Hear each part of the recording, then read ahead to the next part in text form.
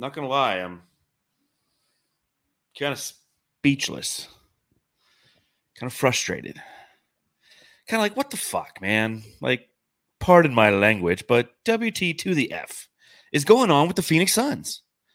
They are now 4-6. They lose tonight at home to the Oklahoma City Thunder by a final score of 111-99. Couldn't even get to 100 points. Why? Well, because the Suns, once again, shit the bed in the fourth quarter, scoring 13 points, going 2 of 21 from the field. And while they had a lead entering the fourth, they leave with another loss. Welcome to Suns basketball. Welcome to the Suns Jam Session podcast, a therapy session of sorts after we sit and we wonder what the hell is going on with the Phoenix Suns. Matthew's at the game. He might pop in, but I have the honor, the pleasure, dare I say, of welcoming from the Aussie Suns Fans podcast. Give it up for Gavin. How's it going, man? How you feeling? I'm extremely frustrated.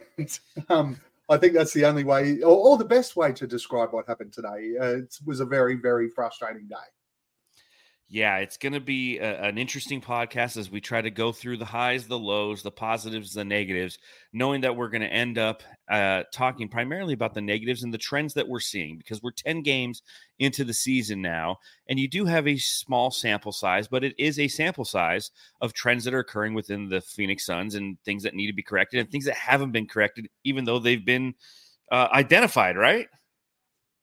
Yeah, exactly right. Exactly right. It's The problem is that it's, I guess, the most frustrating thing. And you know me, John, I'm pretty positive. I always look at, let's wait 15, 20 games. That's when you really find out who your team is.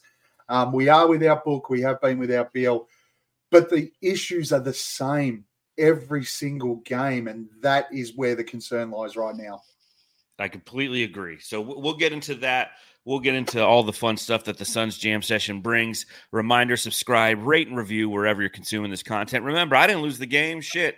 I showed up for the fourth quarter. I was there the entire time. I probably could have made one of those shots. Hell. But make sure that you give us a thumbs up if you're watching this content. And Gavin, tell them where they can watch you guys. Yeah, Aussie Suns Fans, obviously, on YouTube, and follow us there on X or Twitter or whatever you want to call it. I tend to refuse to call it that, but even though I just did. Yeah, come and check us out. We had our pod last night and had a heck of a lot of fun, and it's a little bit different layout to everybody else's pods, but I think if you come in and watch it, you'll enjoy it. I will say that my favorite thing about the Aussie Suns Fan podcast is it's just like this safe haven of place to go and talk about the Suns, where you can just throw your takes out there, whether they're good, whether they're bad, dare I say, if they're indifferent. You can just go there and you can have a good time. And you have some great gimmicks that you will, or segments that you have on the show that I absolutely love. And there's going to be a lot of flogging tonight, I feel like, having to deal with the Phoenix Suns and kind of Frank Vogel and the way that they are coaching in that fourth quarter. But we'll get to all that. Make sure if you have something to drink that you're popping it open. I'm just going to go with a Diet Dr. Pepper this time. I'm not even going to – I should be boozing. But I typically find that when my heart hurts and I'm frustrated and or depressed, I don't turn to the booze. I turn to the Diet Dr. Pepper. So pop them if you got them, Suns fans. And let's talk about this loss to the Oklahoma City Thunder.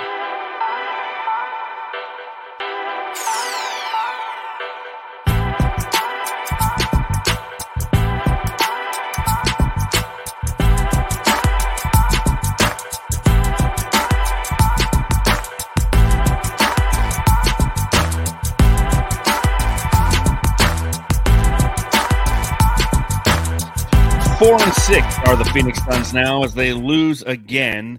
This homestand has turned into a homestand of a losing streak, which brings me to my first question. Oi, Matty. Mate, I've got to ask. Gavin, I got to ask, what the fuck is going on in the fourth quarters, man? Come on, Dr. Gavin, what is your diagnosis? Before I do answer that, I'm very disappointed that you ruined your show by using Boyd's voice as a voiceover for this piece. You couldn't have ruined it any more for me, could you? Hey, Boyd's got, like, surprisingly, okay, he might be a carny at times, but he's got like a really good voice for voiceovers. I highly recommend that you guys use it. If you get him to say something nice. He's certainly got an Aussie voice, let's be honest. He's got that covered off really, really well. But last quarters, I guess for me, it's the challenge is what I'm seeing is it's the same movie every last quarter. We're following the definition of insanity at the moment. We're doing the same things and expecting a different result, and there's just no change up to what we do in the last quarter when it gets tight. We go into ISO ball, and it doesn't matter. It could be any of those players in an ISO ball. We stop running plays. We stop moving. We stop moving the ball.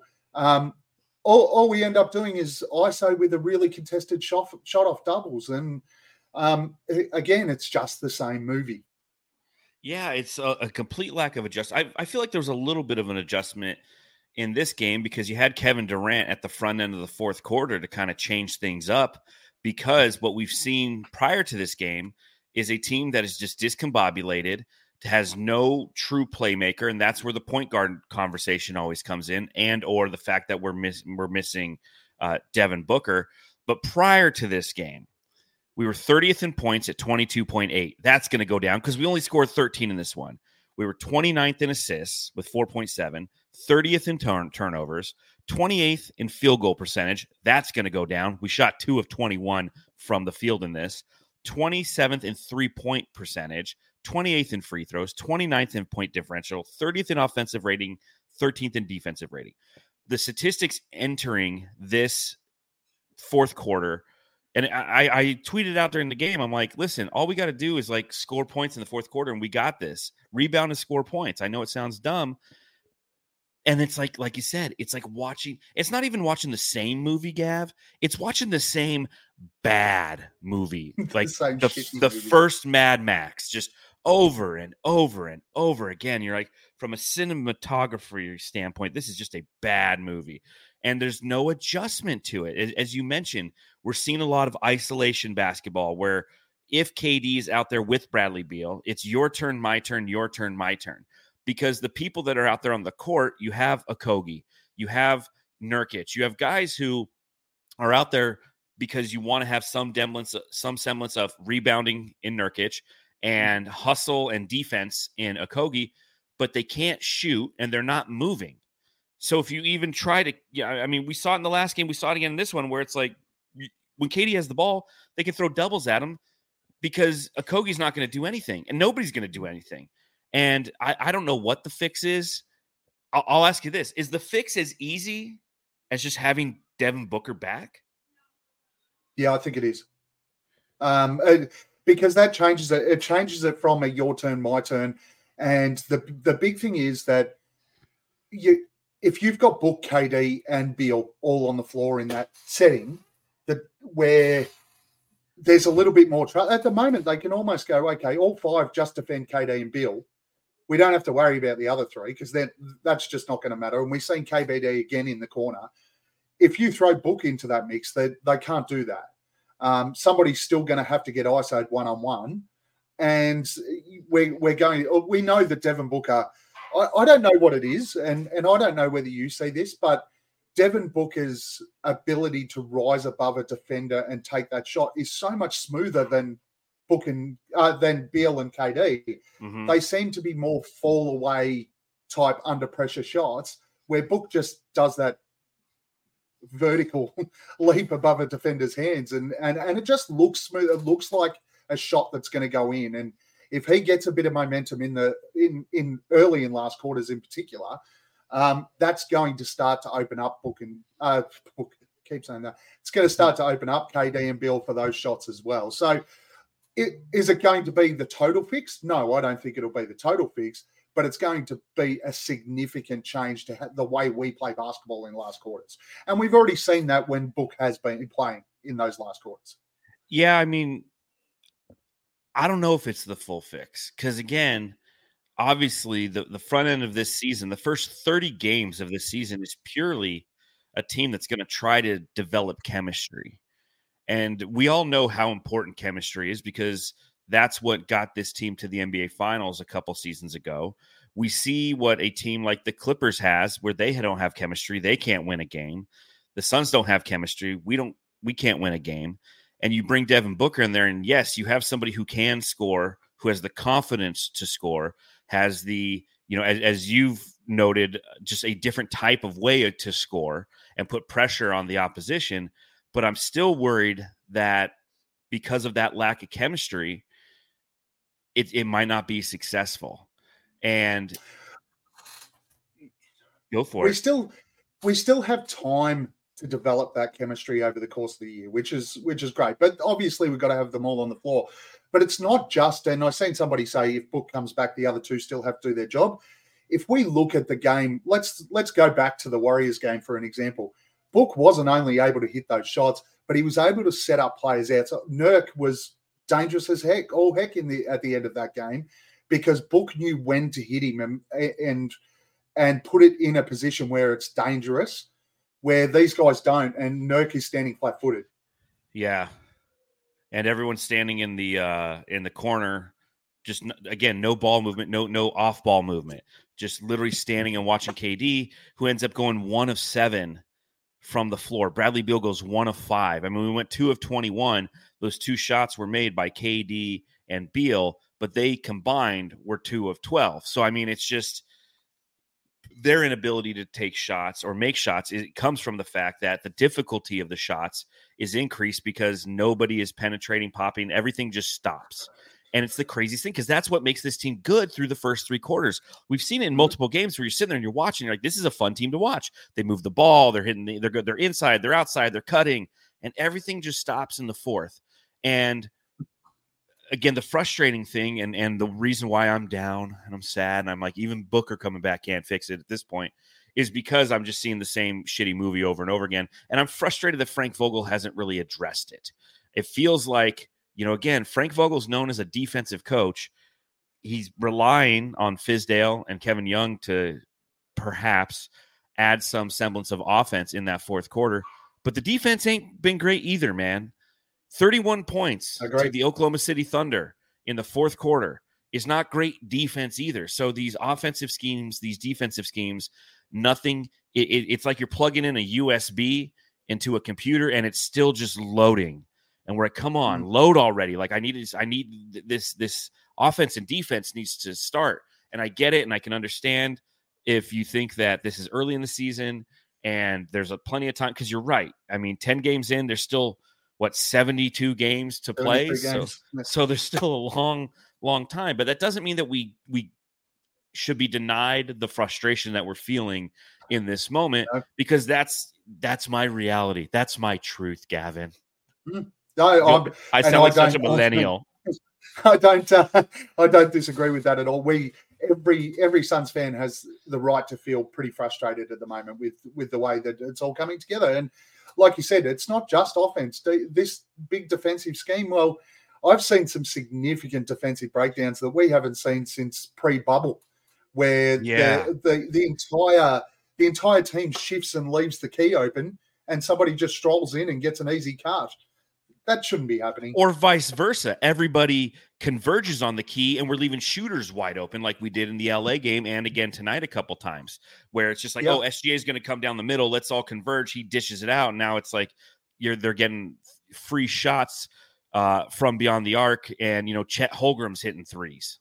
Yeah, absolutely. And we didn't close out well. We didn't have coverage. And look, it's got to be frustrating for Suns fans because it's frustrating for us, right? We said it at the top of the show. We're both frustrated. While I think there's ways that we can fix it, that's still no excuse for the performance today.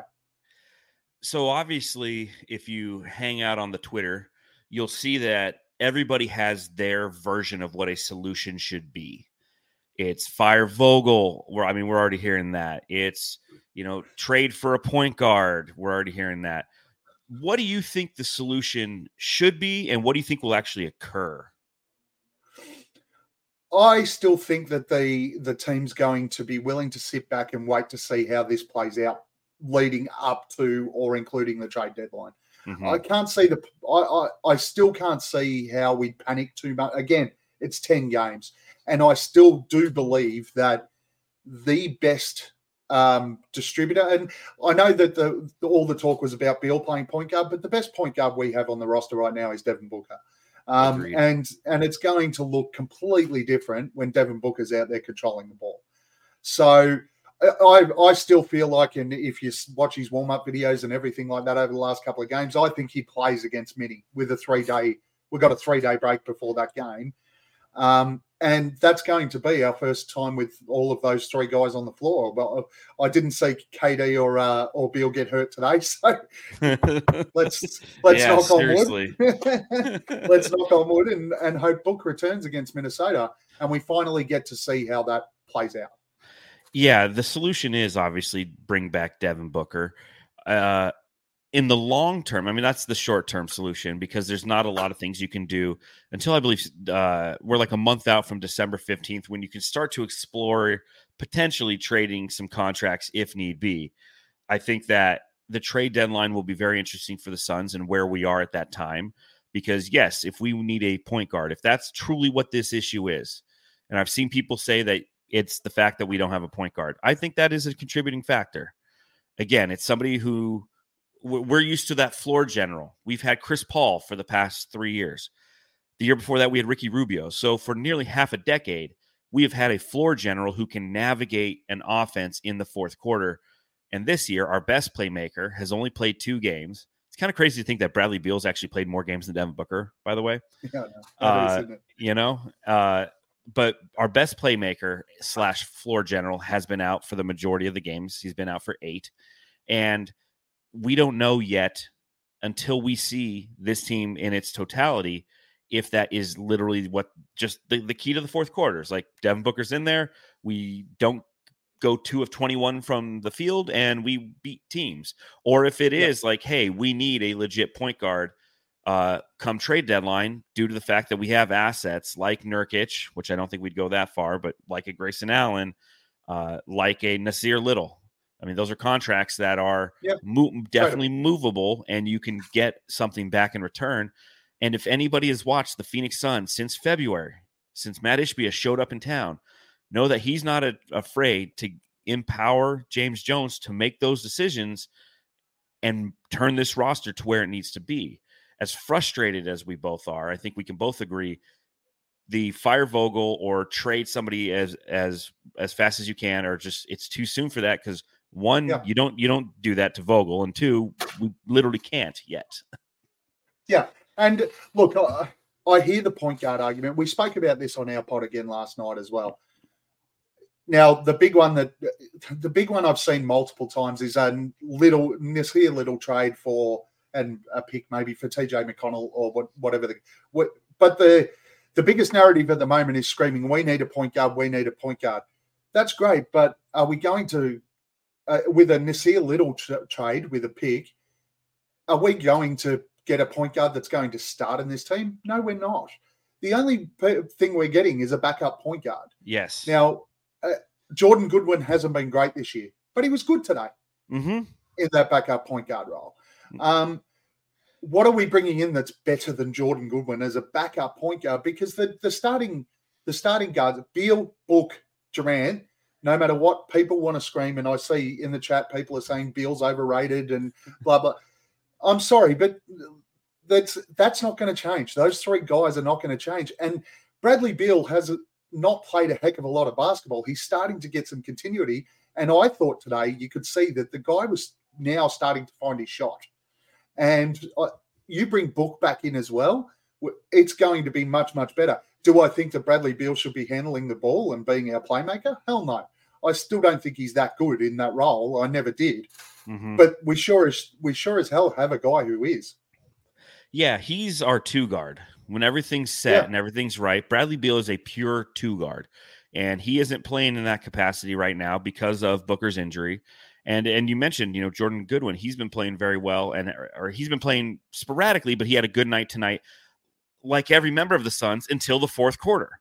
And that's just kind of, again, and Andy Johnson said it on the broadcast, and he goes, at least this is an issue where it's just the fourth and it's not the entire game. And I know that that's some silver lining shit, but it is true. where if this is a team that comes out and just is getting beat, like, do you remember last year, the biggest challenge that the Suns had is they'd get boat raced in the first quarter and they spent the entire game trying to fight back. And that's where a lot of our frustrations lied. A team that ended up going, 45-37. The reason that happened is because they would come out unprepared. So I'm happy that they are not that version, because that's just, at least for this, we're getting 3 quarters of happiness and then 1 quarter of pissed off versus like 1 quarter of like, what the fuck just happened? Then we're like the whole game, we're just like, well, we're spending too much energy trying to get back, man.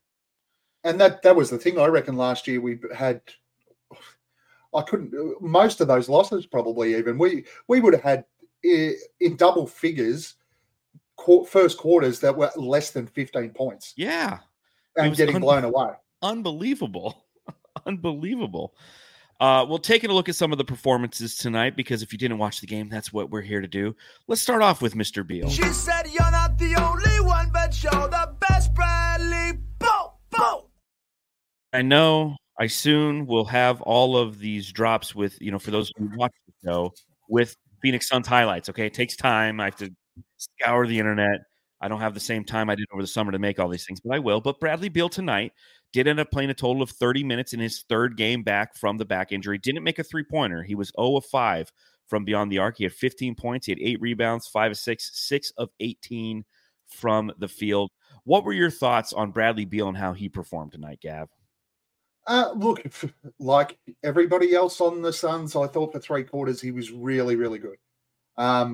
He filled his role. He controlled the ball. Defensively, he's probably got a little bit of a gap that he needs to fill, and I just think he's filling that out. But he looked dangerous. I think a lot of what he did on offense was, he as I said before, I really think he was starting to find his shot. He looked at tonight more than any other game. He looked comfortable in a Suns uniform, not trying to force his way through it. But again, in the last quarter, he fell down like everybody else did. Yeah, I agree with you on him finding his shot. You're starting to see, at least from my perspective, the first couple games of Bradley Beal, he would attack the interior because he's trying to get comfortable in that capacity, and he would just shoot threes. In this game, he was doing some of the mid-range stuff. He was doing the floaters. He was willing to attack and still take the threes. Obviously, he wasn't hitting everything, but he started look a little bit more fluid in the game and fluid within the offense. Again, minus the fourth quarter, right? Like, that's going to be literally like minus the fourth quarter is what we'll say with like every person that we talk about tonight. But I liked what I saw from Bradley Beal, and I'm excited to have him on the team. I really am, despite a bad shooting night percentage-wise. When you go 6 of 18 from the field, 33% of your shots are going in. It's not a great shooting night. But it's the type of shots and where he's getting to on the floor and the pressure and the gravity that he brings, because that's what opens up the rest of his teammates. He got to the free throw line a few times. He did miss some free throws as well because he did. It's the rust factor with him, and we're starting to see a little bit more of him get into the flow of the game. The challenge with Bradley Beal is the turnover. The 5 turnovers tonight. And much akin to just the Suns overall. This is a team that if they can hold on to the ball, they'd be so much better. I mean, they had 17 turnovers, which led to 18 points tonight. And the Thunder only had 9 turnovers, which only led to 5 Suns points. Bradley Beal was a major culprit when it came to turnovers tonight, because both he and Kevin Durant throughout the season, not so much in this game, but throughout the season, because they are being asked to handle the ball so much, and all those double teams are being thrown at them, and every defender shading their way, and everybody is swatting at the ball, they're having a hard time with it. Couple that with the fact that there's just no chemistry or fluidity on offense in its totality, and this is kind of the result that you get. I can't wait till we have a game where we're like the Thunder and we only turn the ball over 9 times. Like, fuck, man. I think we're all waiting for that at the moment because, as you said, since game 1, our ball protection's just been horrible. And I think the more frustrating thing is the turnovers are just so woefully bad, some of them. Yes. They're not because the defense is right up in someone's face. We are passing a base. We're trying to pass a base. putting no pace on the ball and effectively lobbing it up for somebody to cut it off and take it over, or just passing directly over someone's head out of court. It's as they're dribbling, frustrating. just like losing their handle Off the foot. Yeah. Yeah, like it's like numerous times we saw that, and Beal did that. Both Beal and Durant have been doing that a lot this season, where it's just like, whoa, man, like, did somebody turn the handles like way down on the 2K sliders, because they're not looking great right now, you know? So there's pros and cons to take from this from Bradley Beal. And again, I go back to the fact that this is really his third game back, and this opponent with Lou Dort, with Jalen Williams, you know, with SGA, this is a team that isn't going to beat you up on the interior. Obviously, this is a team that makes their living on having really good guards and pesky defending guards. And they put the pressure on both Beal and Kevin Durant throughout this game. And I thought that Bradley Beal, given the fact that it's his third game back, handled it as well as he could. Again, outside of the fourth quarter. Outside of the fourth quarter. By the way, well, you did touch on turnovers too. Hey, I know that everyone on the Suns roster does watch Suns Jam. Who doesn't? I know, right? Big guys, Drew, Yusuf, when you do get the ball in the post and you're looking to turn and pass to a cutter on baseline, put the ball above your head. Yeah, don't hold it by your dick. Like, just not a good strategy. Yeah. You know, this isn't you're not playing dick in the ball. You know, step one, cut a hole in the ball. Step two, put your dick in the ball. Step three, open the ball. Like you're 100% right though. I think that's a good transition into Yusuf Nurkic. Nurkic watch. Nurkic tonight, 26 minutes, only 1 of 6 from the field, 3 points, 8 rebounds, 1 assist, 2 steals, 2 turnovers, 0 of 3 from beyond the arc. You know, I talk about it kind of with regularity. You get some good Nurkic games, you get some bad ones. I thought this would be a good one for him because of his size and because Chet Holmgren, although he is long, he doesn't have a lot of girth to him. And Nurkic just kind of out of control in this one. He is very problematic as a post player. We're, both you and I, Gav, we're dealing with some trauma. Okay. We just came off of 5 years of DeAndre Ayton. Okay. And when we go to our therapist and we talk about basketball, we talk about what a center is, and we talk about their ability to operate in the post, we know that DeAndre Ayton, that's not where he was advantageous either. He would fade away. He'd fade, away from the defender. He would throw weird hook shots. He would do anything he could not to be a post player. Nurkic tries to post people up. He backs down, and then he just throws up wild shit. Like when you see Drew Eubanks come in, you're like, oh shit, that's what a technically sound post player should look like. But Nurkic in the post, not good. Nurkic shooting threes, not good. Nurkic rebounding the ball and then trying to go back up with it, but bringing the ball down next to his dick and letting people try to swat at it, not good. That's my observations of tonight. What did you see, Gav? No, that's a pretty good description. Pretty apt, I would have thought. Look, I think we saw it against Wemby, and it was backed up against Chet tonight. Drew Eubanks is a much better matchup for these type of guys. Yeah. Now, Nurk, I would have liked to have seen Nurk on offense be a little bit more aggressive in that matchup. But, I mean, you've got the size, and there was a couple of times, I think Chet got him a couple of times on blocks. He had to just bump in, and he didn't do it. He was trying a little bit of finesse. But is the center position, and this was one of the questions that came up for the game for me, is the center position another one like the fifth starter position, where we should be looking at what the matchup is on who starts out of Eubanks and Nurkic, because I think these smaller, or more slender type centers that spread the floor a little bit, potentially not post bangers. It seems like Eubanks is a much better matchup on both ends of the floor against those guys, because Eubanks really took Chet to the cleaners on offense as well a number of times. Are they a better matchup? Should we be starting Eubanks against centers like these two, and starting Nurkic against your Jokic and your Embiid, and they are centers that suit Nurkic? Yeah, in a matchup. slower centers for sure. It's a valid question. Big Crank Eubanks. Crank that soul, now I mean you. Crank that soul, now I mean you. Crank that soul, now I mean you. Crank that soul, now what? Drew Eubanks has created this, and this is a good thing. The fact that Drew Eubanks, as you mentioned, when we play guys who are a little bit more slender, a little bit more athletic, okay, the Eubanks potentially, based on the way that he's played thus far this season, is kind of playing himself into a position where it's like maybe he's, maybe just for ego purposes, you have Nurkic start, but Eubanks gets the majority of the minutes. Nurk had 26 in this one. Eubanks had 21. Okay, Nurk, like I said, 1 of 6 from the field, 3 points. Eubanks, 7 of 9 from the field, 15 points. He had 4 dunks in this game.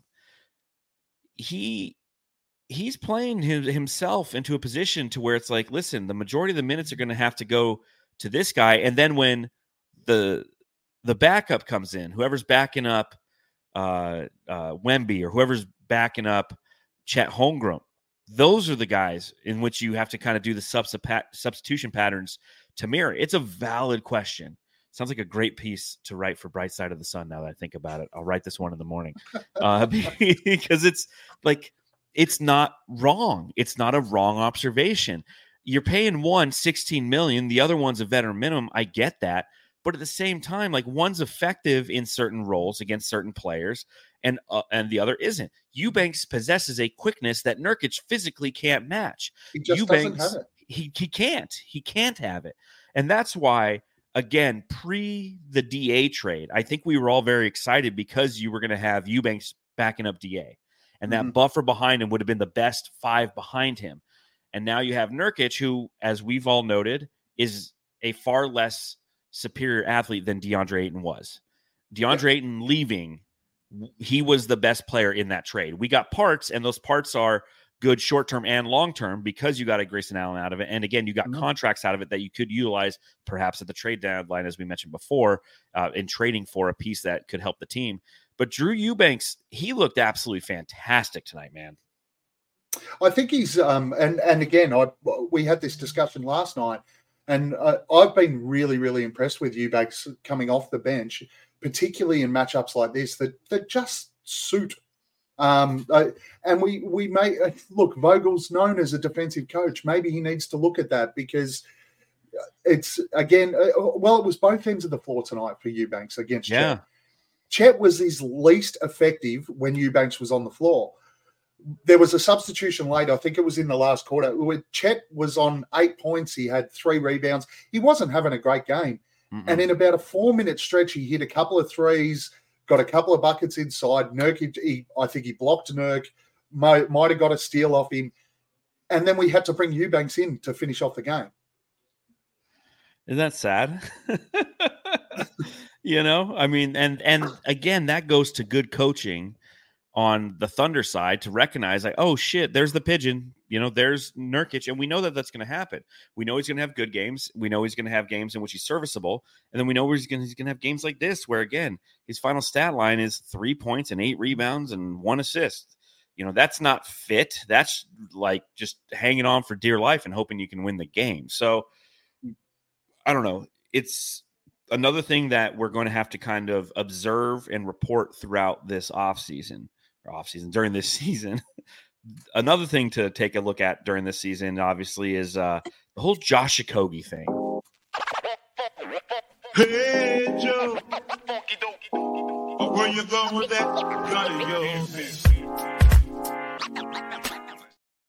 Josh Okogie got the start tonight because Eric Gordon and Devin Booker were both out with injury. He ends up scoring 8 points, Gavin. All of them from the free throw line. 8 of 8 from the free throw line. He was 0 of 3 from the field, 0 of 2 from beyond the arc. Had 2 rebounds, 1 assist, 1 block, 1 turnover. Has Josh Okogie come back down to earth? Yeah, I got in trouble for this last night on our podcast because I said yes. I love Josh Okogie's hustle. I made myself the self-proclaimed president of the Josh Okogie Appreciation Society. That's right. Which I had to relinquish last night after I said that he was a liability on the floor and shouldn't be getting minutes at the moment. And I truly believe that when an opposition side is saying, leave that guy all by himself on the three-point line because he can't shoot, and then he proceeds to shoot and brick three-pointer after three-pointer. The thing I did love about Okogie tonight was he didn't settle for the three-pointer, and he did attack the basket, and it did get him to the line 8 times. Yes. If he's on the floor, that's the role he has to play. He can't sit out there. But if Josh Okogie's shooting 6 to 8 3-pointers a game for us, we're in trouble. If he's shooting 3, I'm okay with that. I think what's happened, especially for us as Suns fans, is you got to go back to last year, right? So the very beginning of last year, he didn't really play much, right? I mean, the first 20 games of the season, 6.2 minutes played, right? You know, didn't really play a bunch. And then the injuries started happening to the Suns, and Okogie got some playing time. And to his credit, he maximized it. This is a guy who came over from Minnesota, was shooting 29.1% in 4 seasons with the Timberwolves. And through 44 games, the last 44 games of the season last year, which he started 25 of them, he averaged 9.7 points. He shot 36.7% from beyond the arc. And we're like, oh, shit. This is great. It's a player who possesses defensive acuity, who's also serviceable from beyond the arc. He was like a true 3-and-D guy. He was like a Jafar finding Aladdin in the streets of Agrabah, right? He was a diamond in the rough. And then in the playoffs, he plummeted. And so far this season, he's plummeted even further.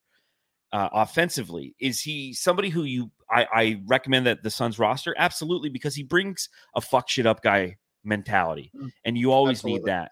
But unfortunately, due to his physical limitations, coupled with the fact that he is a 0 on offense, a fat 0 on offense, he's playing himself out of the rotation, in my opinion. He's somebody who should come, again, looking back, he played about 20 minutes a game, all that for 4 years in Minnesota. That's kind of where we need him to go back to, because he isn't a guy who should be playing anything more than that, because of the sheer fact that he's a pigeon on offense, not on defense. Yeah. And even on defense tonight, like, he really wasn't shutting SGA down very much. So, I mean, I agree with you. I like the fact that he was attacking the cylinder this time and not settling for the 3-point shot, but I'm worried that he was attacking instead of shooting the 3-point shot, because it shows his pure lack of confidence, which is justified. And with all of that said, and you take a look at Keita Bates-Diop, who doesn't turn the ball over, who kind of makes the right plays, makes winning plays, we're kind of in this conundrum right now in which J.O. is probably going to see less playing time. Should he see less playing time? Yeah, I think he should. And it's games like the game that Jordan Goodwin had today. And now, look, I will say on our pod last night, I called Jordan Goodwin Josh Okogie from Aldi. So I think that's for you guys over there. It'd be Josh Okogie from Wish. But offensively, Jordan Goodwin had an impact, and I know that Jo had his 8 points from the line, but if we're not slowing down the opposition's best ball handler or best scorer with Okogie on defense, and don't get me wrong, I still think Josh Okogie is the best defender we have. But if we're not slowing down an SGA by having Jo on the floor, why is he on the floor? Why aren't we playing Yuta, who can hit the 3 and spread the floor? Why aren't we playing? And I know I'm not going to say Nasir Little because he's no good. Chimezie Metu. There's Chimezie Metu. No. Why aren't we playing a Yuta? And when Booker comes back, it's going to be an Eric Gordon, or it's going to be a Grayson Allen. Now, these guys are much better options in that role than what Josh Okogie is. And that's just where the cut and dry is going to come down to. And I think Okogie and Goodwin will both struggle for minutes when that happens. I agree. And I think that that's okay. It creates competition, and hopefully it's one of those things in which it can spark something back up in Okogie like we saw last year. But unfortunately, the track record says that Okogie needs playing time to be effective. He needs to have time on the floor, because when he didn't have time on the floor, he wasn't that effective. He was shooting. I mean, the beginning of the season last year, for the first 20 games, he was shooting like 7% from beyond the arc. What Okogie's doing right now, we've seen it before. And the playing time dipped because of it. And then obviously injuries would open up the door for him, and he capitalized on it. We'll see in time. We will see in time. Yeah. You did mention Jordan Goodwin. Where's my dog? Jordan Dog wins. There's my dog. Like everybody else outside of the fourth quarter, Jordan Goodwin, really, really good game in this one. He was 4 of 10 from the field, 3 of 7 from beyond the arc. He had 11 points coming off the bench, 6 rebounds, 3 assists, a steal, a block. He was all over the place. And again, it's just that's it's a frustrating thing for me when you have a game in which you get 15 off the bench from Eubanks, you get 11 off the bench from Goodwin, and you fucking lose. Like, you hate wasting those games, because you look at the bench for the Thunder, and they ended up scoring a total of, 3, 6, 8 total points, and they still beat us by like 12. It's crap, man. And Goodwin, again, the challenge I've had with Goodwin thus far is he too is not a true point guard. He's not a great facilitator. He's somebody who plays hard defense. He can shoot the 3 ball a little bit, and he can initiate some offense, but not a bunch. So again, here we kind of are stuck and running in circles talking about the point guard position. But is Jordan Goodwin, how involved do you see him moving forward? Because he's a guy who's making winning plays right now. As I said about Okogie, I just can't see how those two pick up a heck of a lot of minutes. If Eric Gordon and Devin Booker are in this game, they're taking the minutes of those two players. Agreed. Yeah, I mean, that's 29 minutes for Goodwin. Okogie ended up playing 21. Yeah, that's easily consumed by Gordon and Booker. So, this is kind of where the Suns are at, is just kind of hanging out in this purgatory. We're in the waiting, where it's like when you're on an aircraft and they put you in a loop until you're allowed to land. Yes. We're in that loop waiting for the full health. Okay, land the aircraft. Now we can go. Yeah, and we just want to land. We just want to get to our destination. And another thing that Frank Vogel said in the post-game press conference, I'm reading on Twitter as we kind of navigate this, is he said Bradley Beal tweaked his back in the first half and battled through it in the second half.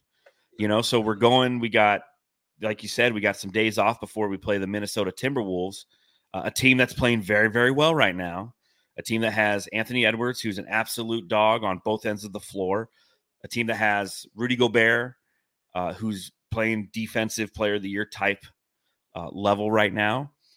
And we don't the plane just keeps circling, man. Like, will Booker be back? Will Beal be playing? Booker will be playing, then Beal won't be playing. There's Kevin Durant. Like, dude, can I ever play on a big 3 where we all fucking play? Like, what the actual fuck, man? Yeah, and it's certainly had. And I've seen some of the guys in the chat. I think Justin brought it up first. The fact that Beal they said in the press conference Beal had hurt his back, and I thought, oh no, here we go again. It was probably my fault for mentioning it earlier that I didn't see either of them hurt themselves. We can blame you, I guess. So yeah, put it on. Well, I'll tell you what I saw in the subreddit stakeout as I was hanging out in Oklahoma City tonight. The Suns Jam Session subreddit stakeout.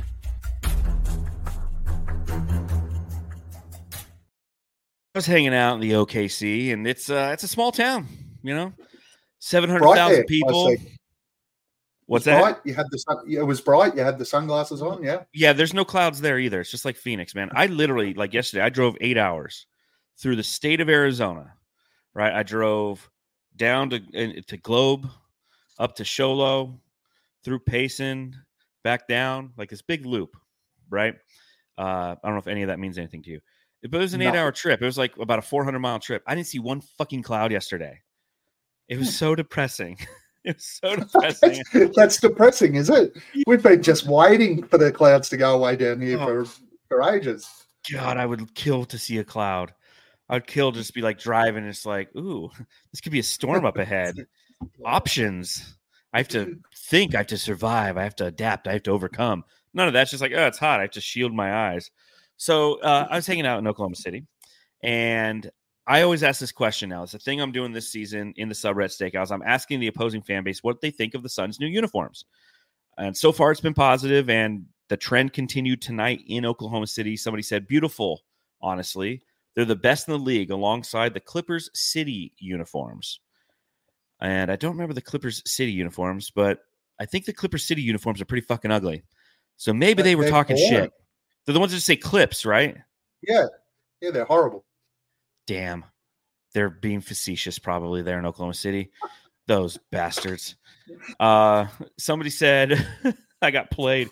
Somebody said, Nurk must have a negative vertical. Nurk washed. Chet already played Nurk off the floor, beyond cooked. So they knew it. They knew. Oh, shit. It's Lissy. Jeepers. What's up, Lissy? There was Matt. There goes Matt. He's at the game. He's like our resident. He heard the Nurk slander. Yeah, he's like, how dare you talk shit about Nurk? Somebody said, Yuta would be a great fit for our team. Just saying. To which somebody responded, would love him. He brings good vibes and threes. Every team that we play against will see Yuta Watanabe. And I've noticed this is another trend. I've seen the subreddit. Anyone who sees Yuta is like, damn, dude, he'd be perfect on our team. And we got him. All right, hold on. He's coming back. Matthew, what's up, guy? What's up, man? Can you hear me? I can hear you. All right, cool. Is that a picture of Josh Okogie up there behind you? Tell him to take that shit down and not give him any minutes. Oh, man, dude. Actually, I can hear you on my phone, so I think everybody heard that. Good. What's going on? Oh, is the pod almost over? Yeah, I'm subreddit staking. Oh, We're live. We're live. We're live. Gavin's actually We're live, Matt. Oh, yeah. That's my thing, though.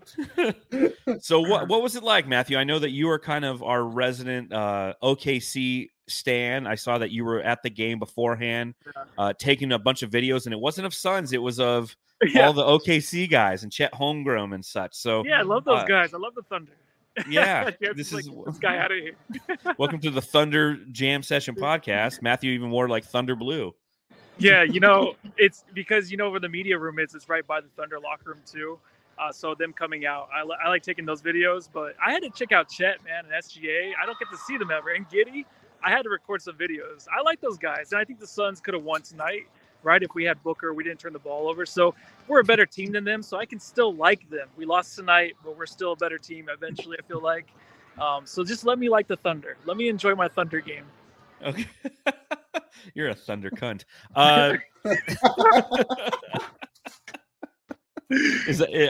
Was that loud enough, or did all the little kids on the court behind you hear that? Yeah, they're all being dismissed now. They're taking off. So what are your takeaways from the game? It's weird because going into the fourth, you feel like it's like they have it, right? I think it's a lot of the same where everyone's looking at the fourth quarter. I'm sure you talked about the 2 for 21 shooting, but no, it's just not at all, not once.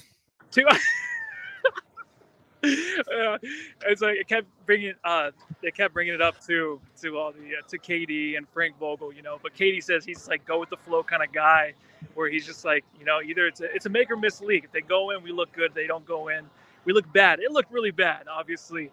But my takeaways basically are I think it's just the turnovers still. I think the Suns go on runs where they're up by like 10 points. They look great. It's like, oh, here they are, and then they turn the ball over like twice, and then here come the Thunder. So they're so close to getting over that hump. I feel like in these games where they can be up by 20 and they can just maybe take over these games.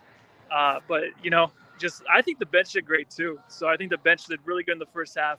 Obviously the fourth quarter, someone posted a picture of the Olympic team from 93 and said, if this is the Suns, this would be the Suns team if they played only the 3 quarters and not the fourth quarter. It's just so true right now. So, but yeah, that just covers it basically. I feel like, right?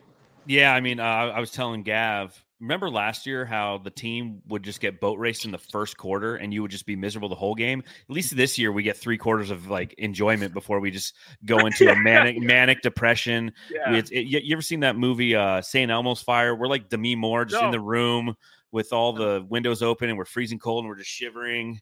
I figured you haven't. See that. Never seen the movie though. Oh yeah, Sorry, check it out. Go home tonight and watch St. Elmo's Fire. It only came out in like 1986. Yeah. Yeah, it was. It's funny being at the game too because you just feel it from the crowd. You feel like they have the game, but then just it gets worse and worse. So I don't know. Do you have any other questions? I think Eubanks was really good tonight. I was watching some of the pod while they were in between interviews. I saw you talk about Eubanks, but I thought Eubanks this is the best game he had. KD to talk about how they're trying to get him the ball more in the paint, which is fucking great because the guy can finish. He has some moves down there. So we need to see more of that. And he talked about how he's better against Chet, obviously, than Nurk. I guess we definitely saw that. But, yeah, I think Eubanks was my jam star of the game if you didn't get there yet. We haven't got there yet. I'm going to take off because I'm going to take Dave home and real quick. Cry with my sourdough bread. What's up? Real quick. What am I talking about right now? What Vogel say about Beal? What did what? Vogel say about Beal and his back tightness? Oh, so he tweaked it again. So he tweaked his back again. If you obviously saw he was kind of walking around like an old man there. I think the whole game he looked like very uncomfortable. But he said he tweaked it again, and Katie did say, good thing we have 2 days off, so hopefully he can rest it. But it just seems like one of those things that's going to linger still. And they did ask him about Booker. Booker said that, or Vogel said about Booker that we don't know yet about Wednesday, but hopefully he returns. But it's still up in the air. Nothing seems very positive right now. Very, very sad times over here at the arena, Footprint Center. Well, thanks for reporting in. And that, ladies and gentlemen, is the Subreddit Stakeout. The Suns Jam Session Subreddit Stakeout.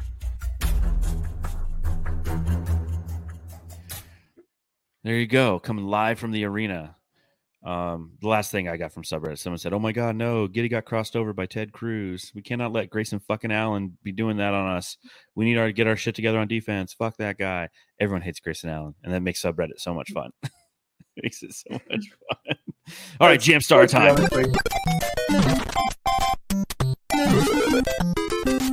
Jam Star of the game. Jamsters, a reminder, if you're watching along live or another time, hit the thumbs up button, subscribe, hit the little bell notification. And if you haven't, go over to the Aussie Suns Fan podcast page on YouTube and subscribe and give them a thumbs up on all their videos too. Don't be a dick to my guest. Gavin's taking some time out of his day, which is a Monday, mind you, over there in Australia to be on the podcast. So the least you could do is go over to his channel and subscribe. Jeez. Who do you think you are? That would be lovely. That would be lovely. And do you know, I did have to, before we do get to Jamstar, I do have to say something. Every time you invite me on this show, it seems like I'm heading to New Zealand or in New Zealand, because I think the last 2 episodes I was in New Zealand, one in a hotel with Matthew, and then once in, whoa. Yeah, I think it was not actually in the hotel together. No, not in okay. the hotel. That's what it sounds like. And then the next one was your 500th episode. I was in the airport. Yes. And when I finish here, I'm going inside, getting changed, and going to the airport to fly to New Zealand again. So why do you keep going to New Zealand for? Work. Yeah, right. You got hoes in different area codes. Daddy. Of course I do. Look at me. You the man. All right, well, who are you giving your jam star to, Gavin? I am giving my jam star to Drew Eubanks for this game. I thought he was fantastic today. And I honestly hope to see that they do start driving some more minutes his way in matchups, particularly matchups like this one. Who have we got next? Minnesota. He might play extra minutes anyway, given the fact they got the Twin Towers. Yeah, it'd be interesting to see how they'll navigate that, and we'll talk about that here in a second. But I agree with you. I think it's Drew Eubanks, Matthew as well. He was the one guy who really had some change of pace in this one. You could see Kevin Durant developing rapport with him, and the way that he was finding him and he was cutting in, and like that's something, file that away, Jamsters, because that's something that we will see in the future, and that comfortability that they and that chemistry. We talked about that. This team needs chemistry. Once Drew Eubanks came in, when they finally decided to bring him in the fourth quarter, it's like, oh, okay, we looked a little better, still look like shit. So taking a look at what some of the Jamsters are saying Espo's burner gives it to Obama, it appears. So that's cool. John Tran gives it to Eubanks. Eubanks from Michael Kolb as well. Michelle Obama, that is, from Espo's burner. SGA for Jamstar. No Sun deserves it from Jack M. Anybody else? Let's see. Drew Eubanks from John Tran. That's pretty much it. So, yeah, I mean, that's just the way it goes. And warriors shat upon, though we die, resistance lives on. So next up for the Phoenix Suns, Wednesday, 7 p.m., we are playing the Minnesota Timberwolves. A team that might surprise some people. It's funny.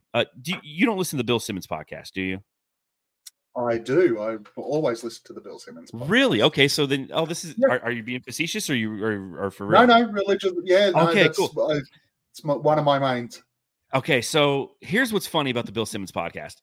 Last year, for the entire season, he shat on Minnesota. It was the dumbest trade ever. Why would you do that? All he did was give the Timberwolves fellatio for the past week on how it's unstoppable. Why? Because Minnesota beat the Celtics, right? They beat the Celtics. Therefore, they're the greatest team ever, and nobody could ever be better than Minnesota. And they're geniuses, and they're so smart. It's like Forrest Gump talking to his dead wife, Jen. He's like, and she's so smart. He's so smart, Jenny. That's what Bill Simmons sounds like when he's talking about the Minnesota Timberwolves. And it's correct to say it. It's just funny to see him flip-flop. They're 6-2, third in the NBA or third in the Western Conference in record. They're first in the league in opposing points per game. They're first in the league in defensive rating, 17th in offensive rating. But this is a team that is going to give the Suns problems on Wednesday, I think, because this team in the Suns, they still don't know who they are offensively. We've seen that in the fourth quarter. Is this a win or a loss, Gav? I think it's a lot of it depends on whether Devin Booker plays. I can't believe how many times I've said that in this podcast, but it depends a lot on whether Devin Booker plays. But as it stands right now in the form that the Phoenix Suns are in, I just can't see how, with the current squad, and as particularly if Beal saw too, how we get around this. Anthony Edwards is flying. This Minnesota Timberwolves franchise is flying. They're playing really, really well. I hate the oversell for the performance of Rudy Gobert so far. I don't see how he maintains that. I just don't think Rudy Gobert is that good, but that just might be me. But Minnesota is playing well, and you got to give the credit to Ant Edwards. I think he's a really, really nice player. He's great to watch, and it'll be interesting to see what we throw at him defensively. Particularly if we have those breakdowns and you've got Gobert rolling to the hoop and nobody covering off. And Cat always seems to hit about 15 threes every time he plays against us. This is true. I mean, remember that game where Cat went for 40 and Ant went for 40 a couple years ago? I mean, they get hot against us. I agree with you. I don't think Rudy Gobert is a great player. I do think he's a great regular season player. And that's going to be the challenge. You put him in the playoffs. You can play him right off the court, just like Nurk is going to get played off the court if we make the playoffs this year. Whoa, bad foreshadowing.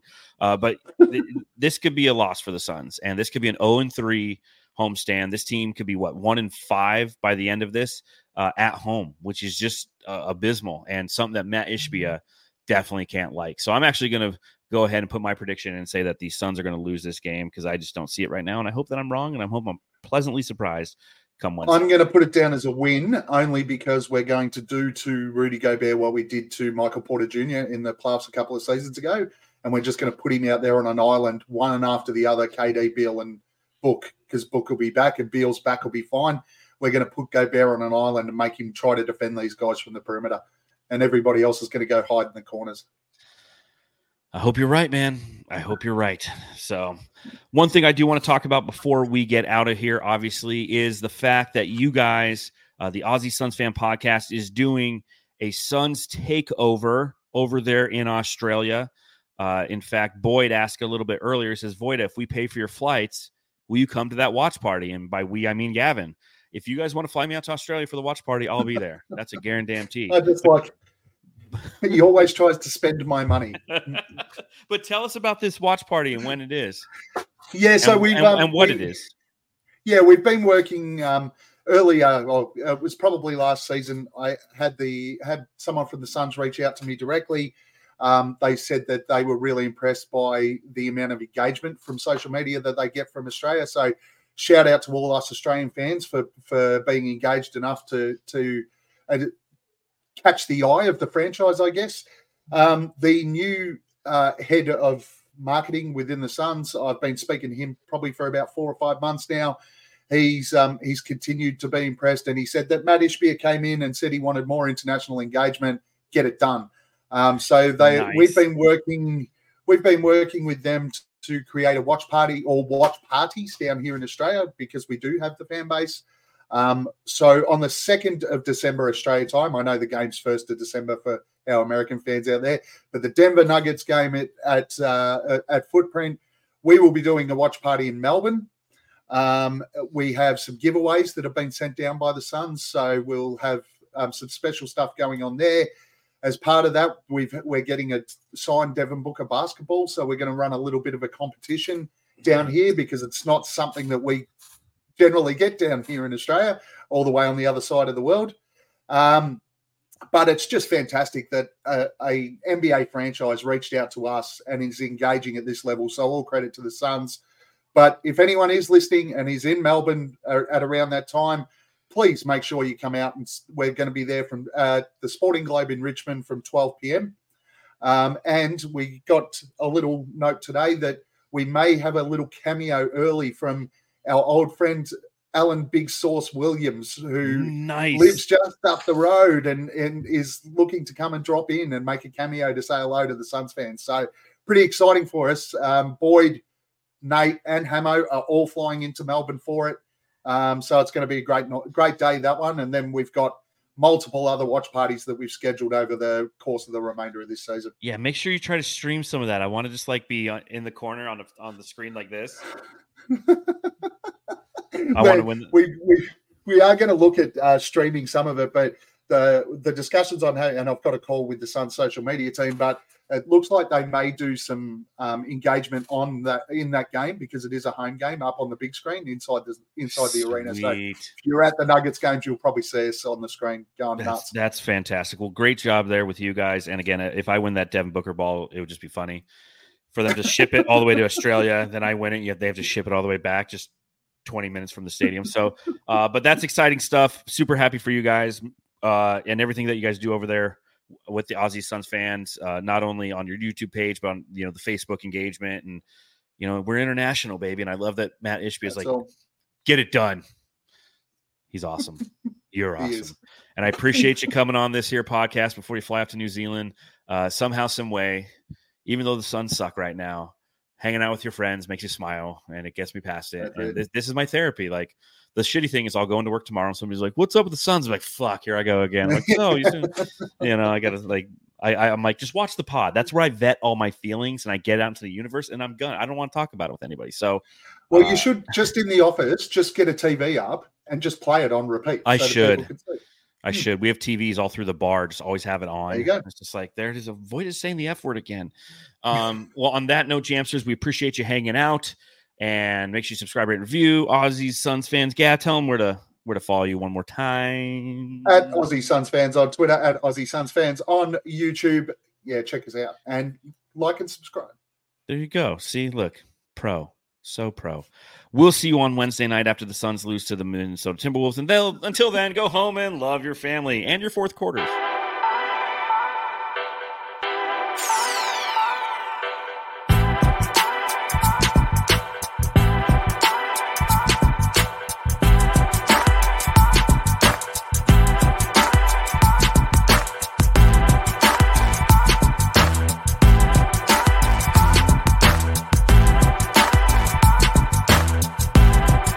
BetMGM has an unreal deal for sports fans in Virginia. Turn $5 into $150 instantly when you place your first wager at BetMGM. Simply download the BetMGM app and sign up using code Champion150. Then place a $5 wager on any sport, you'll receive $150 in bonus bets, regardless of your wager's outcome. And if you think the fun stops there, the king of sportsbooks has plenty of surprises in store. Check out daily promotions, same-game parlays, live bets, and so much more. Download the app in Virginia today and get $150 in bonus bets instantly from your first wager. Only at BetMGM. BetMGM and GameSense remind you to play responsibly. See BetMGM.com for terms. 21 plus only. Virginia only. New customer offer. Subject to eligibility requirements. Rewards are non-withdrawable bonus bets that expire in 7 days. Please gamble responsibly. Gambling problem? Call 1-800-GAMBLER. Promotional offer not available in Washington, D.C.